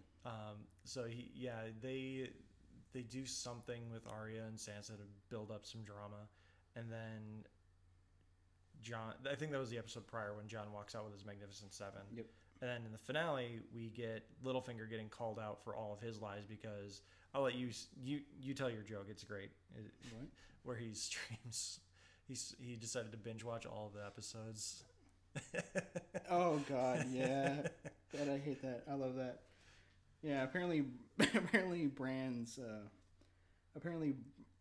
motivation to do anything this season was that he binge watched the season he binge watched Game of Thrones from the beginning and was like, holy crap, we're in trouble. I don't know. Obviously, I don't think you came up with that joke. No, God, no. It just made me laugh. Yeah, it's a great internet joke where Bran just binge watched all of this previous seasons, and he's like, "Hey, I have some misinformation for you." Yeah. That's also the episode where Sam is rewriting out a bunch of the old journals, and Gilly's off reading something, and they drop a massive bomb on us. That I think that was a big detriment to the finale. Yes. We'll talk about the bomb afterward, but Gilly lays out a big bomb like 2 episodes before they actually do anything about it. And it just... Bran doesn't have this information just yet for reasons, for dramatic reasons. And they call out Littlefinger for all of his lies because Bran is three-eyed ravening back to season 1 of Game of Thrones, and this scene bothered me only because Littlefinger has made a gigantic living on his lies. And all of a sudden, Bran just calls him out on 3 of them. And he's just like, yeah, okay, I did it. You caught me somehow. Yeah, what I understand about Littlefinger's motivation since basically season 6 is that his motivation has always been, well, seemed to be that he was in love with Cad Stark. And, that's part of the reason why he kept trying to... He assists Sansa, help her bring her about, help her survive the court with Joffrey. Eventually, got her away from that stuff. Got her to the Vale. I don't know. I'm still kind of confused as to why he married her off to Ramsay Bolton. I mean, was his intel that bad that Ramsay Bolton was an asshole? I don't know. But then ever since then, there's been a lack of motivation as part. Why isn't he hanging out in the Vale? Why isn't he taking care of the Tully kid? Why is he just walking around Winterfell whispering and doing nothing? I mean, he did have the big moment in season 6 where he and all his Knights of the Vale came and saved Jon's life. Yay. Purpose fulfilled. Yeah, purpose fulfilled. What is the point of him now other than to linger around and whisper at her? I mean, I wish they would have done something like proposed marriage between them, to unite the Vale, the Vale and the Starks together and formally do a union. Something motivation other than we should probably kill off your sister and Jon if you can manage it, kind of thing. Mm-hmm. And then as you said, he got briefly caught on his lies. A teenager decided to shout random catchphrases, and he begs for his life and loses it. And then Arya slits his throat. It was a very staged scene. Arya shows up like armored to the nines as she does. She's got needle in one hand and then the Valyrian dagger on the other hip, and they just again, it's another very cliched moment where if you you don't expect it, you're gonna be like, what? Yeah. But you can see the way it's staged and the way the camera angles are holding that, oh, they're gonna accuse Littlefinger, and it just For your crimes and treasons and backstabbery and blah blah blah blah. Littlefinger, Yeah. Peter Baelish, Mm-hmm. and it that scene didn't play well with me just because again he admits to everything too quickly and too easily. It just doesn't play right, and all the Stark kids are like, well, he basically got Scooby-Dooed, Yep. and it just Would have gotten away with it if it weren't for those Stark kids. if it weren't for that three-eyed raven kid. So that part just kind of, but yeah, I agree. If Peter, if they had Peter say, "Hey Sansa, you know, if we got married, wouldn't that be crazy?" You know, Yeah. just doing like drunk girl talk or something. Something other than trying to badly play the sister off, which I still don't understand why he's just hanging around to hang around. Yeah, I mean, the veil is on the other side of the continent. He should be holed up there chilling, or with his military or something. Instead, he's just creeping about.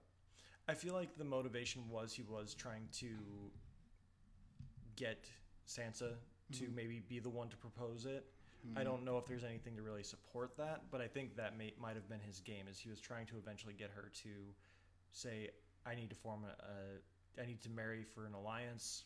You have an army, you have the veil, let's do this. But they never actually get to saying that. No. I did appreciate the fact that Arya knows her sister well enough that when they were playing their little game of like, what do they get out of this? When she was talking with Baelish about, you know, why would Arya be talking about cutting off my face? And he says, I like to play a game. What's the worst thing that they could ever do? Yeah. They could kill me. Well, why would they do that? Right. Because they want to because Arya would want to become Lady of the Vale. And Arya has said multiple times she's not a lady. Yeah. And they just, I appreciate the fact that that Sansa realized that, and that's how they were able to play Scooby-Doo Baelish. And so I appreciated that, but again, they could have just done it in a better way. Yeah, there was nothing to suggest that they had been either that their motivation was either to play him and or that they were figuring each other out. But there was nothing, because that's, you know, of course, a bunch of inner boards were like, oh, he got played. They've been playing him for like 3 episodes. And I'm like, how do we know that? There was never any suggestion that they were like, you know, like yelling at each other. And then like one of them was like, he's in the corner, right? Yeah, okay, go, keep going for like 5 minutes. Okay, now you threaten me. You threaten me. You know, there was nothing to suggest Witty that. banter. Exactly. There was nothing to suggest that they were gaming each other or gaming somebody other than Arya's acting a little psychotic, Sansa's acting a little Sansa-y. And suddenly they came to an agreement that I like my face, I'll kill that guy instead. Well, I mean, again, I feel like it's slightly implied that maybe Bran showed up and said, hey, Bran just stopped being weird for 5 seconds. Like, hey guys, I kind of know what happened to our parents. This guy did it. Let's get him. Yeah. But like Bran just served no purpose this season other than to be weird. Yeah. No. Since we're already pretty much into the 7th episode, yeah, he was just nothing but an exposition machine, and I find it really weird that the very end of episode 7. The whole Danny and Jon have decided to get together kind of thing. Jon's gonna bend the knee and they're gonna be in a boat together, and that the revelation of that Jon is actually that he actually is a Targaryen, that he's the true heir of the Iron Throne. That he was used to be like, no, Jon's not a bastard. You know, I mean, Jon is a bastard, but he's a different bastard. And then Sam goes, oh yeah. No, he's not. That marriage was annulled, and Bran's like, what? Since when? And he's like, oh, let me go check out a different part of the timeline. Yeah. This is relevant information that I would have never discovered on my own, but I can jump back in time and find out exactly when Peter Baelish decided to say to Varys, chaos is a ladder. You know? Yeah. Okay. All right. Apparently your radar's a little off. And among other things, he has seen and heard Jon's birth. Yes. and he's heard Lyanna Stark say his name is Aegon Targaryen. Yes. What would make him think that saying his name is Aegon Targaryen mean he's a bastard? Right. Why would? Well, I mean, she would have pronounced his name as Aegon Snow or something. Aegon Sand. Sorry, Sand. Yeah. Yeah. Well, I mean, Yeah. you never know. Well, they're in Dorne, so it would be Sand. Yeah. Yeah. Yeah. There was nothing. I mean, it was a moment we've all know has been coming for a long time. He confirms the theory of who Jon's true heritage and who heritage is. It exonerates Ned as being truly the most honest, wonderful man in all of Westeros because he did not have an illegitimate child. That's how good Sean Bean is. He takes care of other people's illegitimate children. Well, they were legitimate. Well, sorry. He was legitimate. Sorry. Right. He's willing to protect legitimate children from everybody. By putting them through hell. But of course, he would have been murdered on the spot by Robert. Oh, Robert would have killed him. Yeah. Cersei would have. Somebody would have. Mm-hmm. But yeah, this is the moment that was ruined 2 episodes prior because Gilly mentions that Aegon had his marriage annulled. Or not Aegon, Rhaegar had his marriage annulled. And we're sitting on this information for 2 episodes. And then Bran, all it does is make Bran look like a dumbass for 5 seconds. Yeah, and part of that did bother me just a little bit in that it was Sam who came in. And just because it continues to not give Gilly anything to do. Yeah. She could have had her darning in a corner or something like that and go wait a second, that name's familiar. Something other than Sam bursting in with, I have relevant information to this. I transcribed this. Exactly. So yeah, those are the main plot elements. And then we also have the Battle of the White Walkers where Jon and his Magnificent Seven get attacked by an ice polar bear. Or a white polar bear, not literally not visually white, but like WIGHT, like a White Walker polar bear. And Thoros gets mortally wounded. Essentially, he loses a lot of blood. They seal it with one of their flaming swords. Which that flaming sword, that disappointed me so much. Like visually, it's cool, but if you've not read the books, the second book starts off with Stannis doing his flaming sword bit and with Melisandre and the Lord of Light, and they're talking about how there's this flaming sword, and I think Thoros or one of the other guys eventually talks about how that's not a flaming sword, that was a sword on fire. Yeah. And they just the teaser trailer has Thoros, or not Thoros, what's the other guy, the eye patch guy? Oh, dang it. Eye patch guy, that's his name. Yep. He just tucks the sword and it ignites, and I'm like, holy shit, yes, we're finally getting the flaming sword. Exactly. No, they just have their swords doused in oil or something and they ignite it. That's a bit of a there's no payoff there. I was hoping cool. That it's cool, and I mean they use it to good effect. They use it to cauterize Thoros's I don't know why I know Thoros's name, but maybe it's because his name is Thor and you just add an os at the end. But they use it to cauterize his wound, and then he dies of hypothermia because of all the blood loss. And they apparently used it to keep warm for 2 days. They burn him, yeah. And then all because the Hound gets impatient and chucks a rock. The White Walkers realize that the ice is frozen over, and however long it took. Yeah. And then the Battle of the Whites against Jon starts. Which again, they're trying to get one White Walker so they can have proof to Cersei that the White Walkers exist and that they can have this armistice to, have this war beyond the wall and not just continue to fight each other and be blocked off. Which again, Dany has 3 dragons. Yeah. Why can't she just fly those dragons over and circle a few times? Yeah. 6, 7 times, something. And in this process, the Night King pulls out an ice javelin or an ice harpoon, and he kills apparently Viserion. Because if it's not Drogon, we don't know which one it is at this point. Right. For some reason, they have captured a white, and they've been holding it on this little island that they have because the ice broke at one point, and they're surrounded by literally what appears to be 10,000 strong and the Night's King, and they've been kind of waiting this out. The ice refreezes. The battle begins again.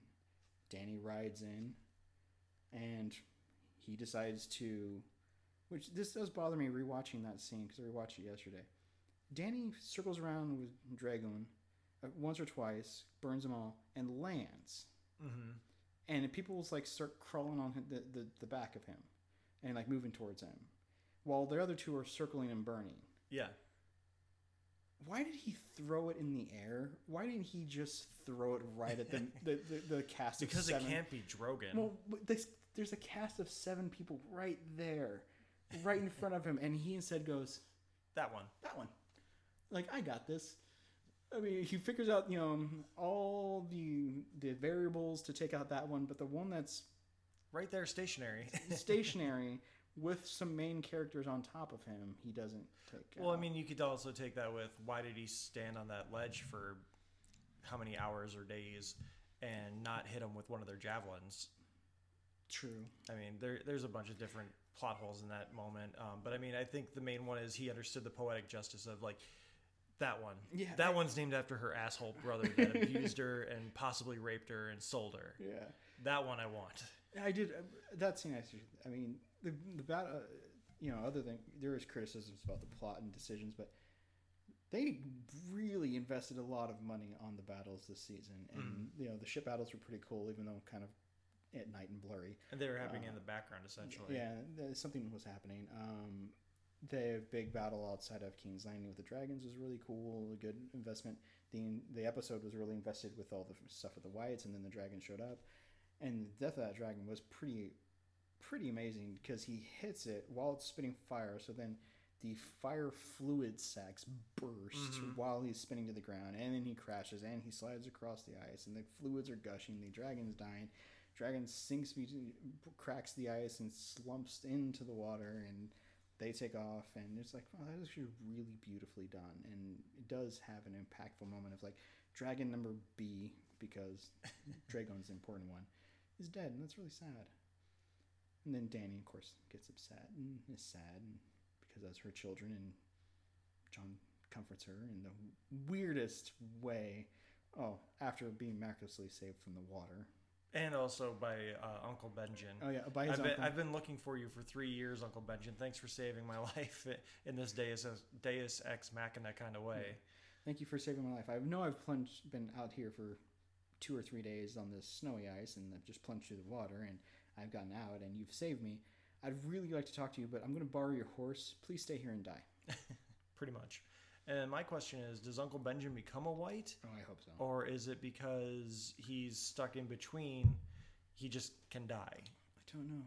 It's a question I want to have answered pretty quickly. And then, yeah, Jon offers to bend the knee, and he and Dany have a really awkward moment, considering she's his aunt. And they take the White that they were successfully able to save, which I think how they got him on Drogon is great, where they just impaled him on one of his spikes. That was beautiful. I thought that was awesome. That was a nice touch. Because obviously if he's loose, he's just going to wiggle free. Yeah. So I thought that was a nice touch. And then they bring the White to Cersei, and that moment was really weird too, because the box is quiet that they have him in, and then the Hound like taps it, and it freaks out and it jumps. Yeah. And then the Hound is literally lugging it upstairs in the dragon pits outside of King's Landing, and not a peep. And you could like, if this was CinemaSins, they would be like, oh, this White has a great sense of dramatic timing. Yeah. Yeah. That was just, I mean, the bulk of the last episode was what is everybody going to do now? Actually, the 7th episode is probably despite the way it ended, is probably my favorite part of the season, because it lets a lot of character interaction happen. It really sets the stakes for the last 6 episodes whenever we get them. There was good moments between Jaime and Cersei. There was good moments between Tyrion and Cersei. There was good interactions between all the characters. The Hound and Brienne had a moment. There's a lot of little moments that are actually allowed to happen as we're allowed to breathe and figure out, as everybody now catches up and is like, oh, these things are actually real. We have evidence. Everybody knows. This is the truth. This is what's coming across the wall. This is what we have to do. And they actually allowed the characters to interact with each other in a pleasant manner. That was satisfying. Other than some weird moments, like why did the White lunge at Cersei out of everybody there. I think he was just heading in a straight line. Like okay. they just he has no leader, so he's just like straight line, go. Yeah, but someone pointed out to me that the mountain didn't move at all when that happened. Like, yeah, I went to look for that moment when I rewatched it yesterday, but I missed it again because someone says like when it lunges, like people have moved towards her before when he's become zombie mountain, but when the white heads towards him, he does nothing. And I was like, huh. Which that's a cool little touch if that's true because it's just the dead seeing the dead or something. Yeah, like that. Yeah, that's interesting. And when I saw them like lop off the white's arm, well, when they just kicked over the thing and he walked out, I was like, Qyburn is just gonna love this thing with the way he obviously manipulated the mountain. And then the arm gets lopped off, and the first thing he does is he goes and picks it up, and it's moving, and he's just like, wow, this is amazing. I did like that. Yeah, because that creeper, you can tell he's like, how can I do this? And there are a lot of great moments. The moment with Cersei and Tyrion, or the scene, not just the moment, is really interesting just because of the way it cuts out. He finds out she's pregnant, and then it ends. Like, that's it. So we don't know what happened after that and what was said to get her to come back to this meeting. Yeah, that was a little weird. It seemed like they should have allowed a few more beats, or that, I don't know, that they're like, well, we'll fit this in season 8 somewhere. Yeah, it has to be something that's going to come back in season 8. So that's kind of where the show really leaves off. We find out that Cersei is not actually planning on honoring the armistice. She's going to let Dany and her army go north, and then she's going to take everything back south. Yep. And she's also got the Iron Bank backing her. Euron Greyjoy pretends to freak out over the White Walkers, but he's actually going to get the army of the sellswords. And Jon and Dany hook up, creating super awkward moments because, as my wife can tell you, I was just like, Jon, don't do it. Please don't. I was hoping that throughout the entire season, when they were just giving them those longing looks and those awkward long scenes together with silence and just looking at each other, I was really just hoping that they were just going to end up just being like, we can't do this. We're in the middle of a war. We can't do this. Right. And then they find out and they're like, oh, thank God we didn't do that. Yep. Nope. No. There's going to be an illegitimate child that is 3/4 Targaryen and 1/4 Stark. Yeah. And Jon's going to have a cousin son, and Dany's going to have a second cousin son or something like that. Yeah. A nephew son. Nephew son. It's no good. No, we all got their lovemaking to the dulcet tones of Bran talking. As the three-eyed raven. Yeah. So season 7 ends with incest. Would it really end any other way with Game of Thrones? No. Military heading north, Jaime among them, because I actually did like that Jaime finally realized Cersei is just nuts. Well, it's. I don't even think that it's she's nuts. I think it's that he's realized that she doesn't have any honor. Where at the beginning of the series, he didn't really care about honor, but through his experiences with Brienne and losing his hand, and just his experiences and travels that he's had, even in his talks with Bronn, he's matured and he's kind of discovered that there is a place in this world for honor, even in the Game of Thrones. Right. And I think that he's realized that she has no honor. She just cares about herself and those closest to her. And he doesn't think that he's one of those people anymore. So he's going to go honor that and give Dany a heads up like, hey, please don't kill me, but my sister is not planning on honoring this. Yeah. So season 8 predictions. Let's go with that. I'll let you start. So these are predictions / hopes. 1, please kill off 90% of the quote-unquote main characters. We haven't really had a shocking or unexpected death since, I don't know, maybe season 5. They killed off the Dornish plotline. They've killed off Littlefinger, but he had it coming for a long time. I would like to see Sansa, Arya, Jon, Cersei, Tyrion, someone who is someone big, or majority of them go. I was hoping Braun might be one, but he's obviously protected by fan favorite plot armor. Brienne is somehow protected because I swear if they put Tormund and her together, Oh, they're gonna make their monster babies. I love the Hound's interaction with her. But my main predictions for this next 6 episode is I do think that Cersei is pregnant. I don't think she's going to carry the child to term though. I agree. I think that's gone. I do think Danny saying, "Oh, the dragon are my children. I can't have any." That's obviously BS. That's garbage. Yeah. I think maybe it's possible that the whole Princess Promise thing may actually be their kid. I don't know why, but for some reason I'm like, oh, if she ends up pregnant, maybe that's the prince. I don't know. I think I would like to see coming out of this is I want to see Cersei get it, and I hope it's Arya. I think that maybe Jaime going north, since Jaime's on her list, Arya's list. I think isn't he on her list? I can't remember. He probably is, like all the Lannisters are. Because there was like that interaction where like he was briefly at the Greyjoys, the Freys, and there was that servant making eyes with him, and turns out it was secretly Arya.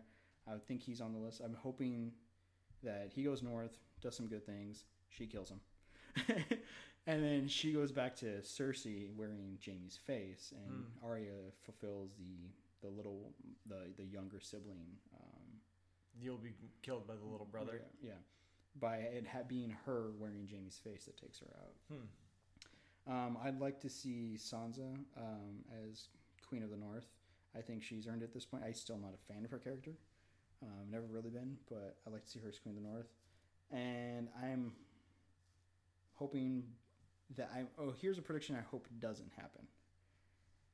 Bran, as the Three-Eyed Raven, better not warg into the ice flying dragon and take it over, because that's just going to drive me nuts. Because that's way too convenient. That's way too the whole like, oh, he has this unstoppable flying dragon now that took down the wall, and then no, we'll defeat it with the power of warging and my predictions and stuff. I do want to see some glorious battles in the north of the White Walkers against all this military, and when it all wraps up, I'm thinking Sansa is Queen of the North, or at least acknowledged as Warden of the North. I hope Tyrion's on the throne. I would hope, my dream would be Tyrion and Sansa on the throne, because Tyrion's the only level-headed one that's left, even though they've made him kind of boring. He's level-headed, and he's still married to Sansa, because I don't think they ever annulled that. Or maybe they did. I think they did, because that's how she was able to be married off to Ramsay. Oh yeah. Well, that's because he was a traitor, but he's not. Because he killed these people. He killed Joffrey, but he didn't. So I'm hoping maybe that rearranges, and that it Sansa and Tyrion, and because he's the only one who treated her with respect and dignity. So the two of them are on the throne. Jon and Dany somehow die, move off together somewhere. That's my dream. I want to see Arya. So that's basically my three big hooks. Sansa and Tyrion on the throne. Somehow that works out. Bran better not warg into something. And Arya takes Jaime's face and kills Cersei with it. So there's my 6 episodes. You can add fighting, incest, and some fun in there. So I agree. I don't think Cersei's carrying the baby to term, because she has that prophecy over her head that she's going to have 3 kids. I do think Jaime is going to be the one that has to kill her. Mm-hmm. I think he will be King and Queen Slayer. Ooh. Because I think it's poetic justice that he kind of helped create this monster, and now he has to be the one to put her down. Yeah. I do think we'll get the Clegane Bowl. Oh, that's right. Yes. Although yes. there are people that are speculating that the Hound is no longer the one that's meant to kill him, because he says something to the effect of, you've always known who's coming to get you. Mm-hmm. And so people are thinking maybe it's not the Hound. I think that Sansa will become Lady of the North, unquestioned, and I think she'll be Warden and Lady. I don't think she'll have to marry anyone. She'll get to choose if she wants to. She'll be the first lady to rule Winterfell. Nice. And then I think Jon becomes a reluctant king of the nine? Yeah, 7. Seven. No, I'm thinking Thor with 9. King of the 7 realms. I think he becomes a reluctant ruler with either Tyrion or Davos as his hand, and I think he's gonna hate it, Yeah. and it's gonna be a kind of a bittersweet ending because I don't know if Dany's gonna survive. I don't think it's her place to, and I think it creates a really awkward situation of having a nephew and aunt ruling the 7 kingdoms together. So I think that Jon becomes a reluctant ruler, and at the end of it, I do buy into this theory that Tyrion, which we didn't discuss this at all, but Tyrion has this really awkward moment where he's lingering in the hallway when Jon and Dany decide to bunk up. Yep. And there's a theory out there that says he's obsessing over her heir because he wants to create a democracy or a republic. Interesting. And I buy into that. I think he wants to get rid of the monarchy and all that so that the people have a voice. And it's not just one person deciding what's right for everyone playing their Game of Thrones. It's a republic with representatives voted for by the people. And I like that theory a lot, and I think that's where Jon will end up. He'll be a reluctant ruler for a while until they can establish the republic, and then he'll get a happy ending traveling north where they're having spring for the first time. So that might also play into the Viserys and Missandei thing where she was all our time of whispering in king's ears is over, or something like that. Because if there's no more king or queen, then there's no reason for them to be lurking around, pretending to be who they are. And then their purpose is also no longer needed because there's no king to support. Right. So I think that's where the show's going to end up. We'll see who's right. That's basically it for discussion of Game of Thrones Season 7. I know we missed a lot. We skipped over a lot. We jumped around a lot. But hey, so did Season 7. Yeah. That's quite right. I mean, we didn't really miss anything that important. So some people traveled around. Okay, yeah. Traveled by map. Exactly. So, Alex, thanks for coming on, being on the show. You'll be back. One thing we're trying to do, besides obviously growing the brand of our podcast and getting more and more people to watch. I mean, you can technically watch it on YouTube, but it's just going to be one big banner of our logo right now. But to listen, to kind of get to know us, to follow us, you can find us on Twitter at Talking Smack Pod. You can email us your thoughts if you have any theories that you want us to read on the air on our podcast. You can email us at tsmackpod@gmail.com. Smack is spelled SMAC. Superheroes, movies, animation, comics. Next week, I'm going to be talking with Scotty. We're going to be doing a review of Destiny 2, and plus we're going to be talking about all the news throughout the week. With me again is Alex. Hello. And I'm Joshua Scar. Alex, are you on Twitter? No. I don't really social media much. You don't do the tweet? No. All right. Well, you can follow me at Josh_Scar. Scar is spelled SKAAR, like the son of Hulk. And we appreciate you taking the time to listen to us. This is a big venture of mine. This is something I've wanted to do for a long time. So I hope we can keep you entertained, keep you engaged. And did I mention C2E2? No, I didn't. No, you didn't. Okay, so one of the things we're trying to do is we want to have a panel at C2E2. One of the things that we have to do is we have to have episodes and we have to have a plan. We have a plan. Our plan for the panel, if we get it, would be to have all of our panelists or all of our hosts, myself, Alex, Scotty, Lewis, and a few others that are going to be on every now and then. We're going to do our our guilty pleasure movies for the panel if we get in. And I know a couple of people have some great ideas, and I have a couple in there that it's going to kill me to have to reveal that in front of a group of people, plus have to put it on the podcast. And we're putting ourselves out there just to try and get us in this panel, and we're trying to think of a hashtag. So again, if you have a hashtag idea for this, you can email us or tweet it at us. You can tweet us at Talking Smack Pod, or you can email us at tsmackpod@gmail.com. Again, smack is spelled SMAC. So again, thank you for taking the time to listen to us. This episode went a lot longer than I was planning on it originally, but there was a lot of news, and The Tick is good. Watch The Tick. Please watch The Tick. Amazon needs, people to recognize that they actually have original shows that aren't bad. Or Golden Globe bait. Oh, exactly. But there always is the Grand Tour, but that's not this podcast. But again, thank you for taking the time to listen to us. Thank you for sticking through this. Thank you for sticking through the worst first episode ever because we had to talk about spoilers for Game of Thrones. Right. Everyone have a great week, and we'll be back next week. Take care. Play the theme music.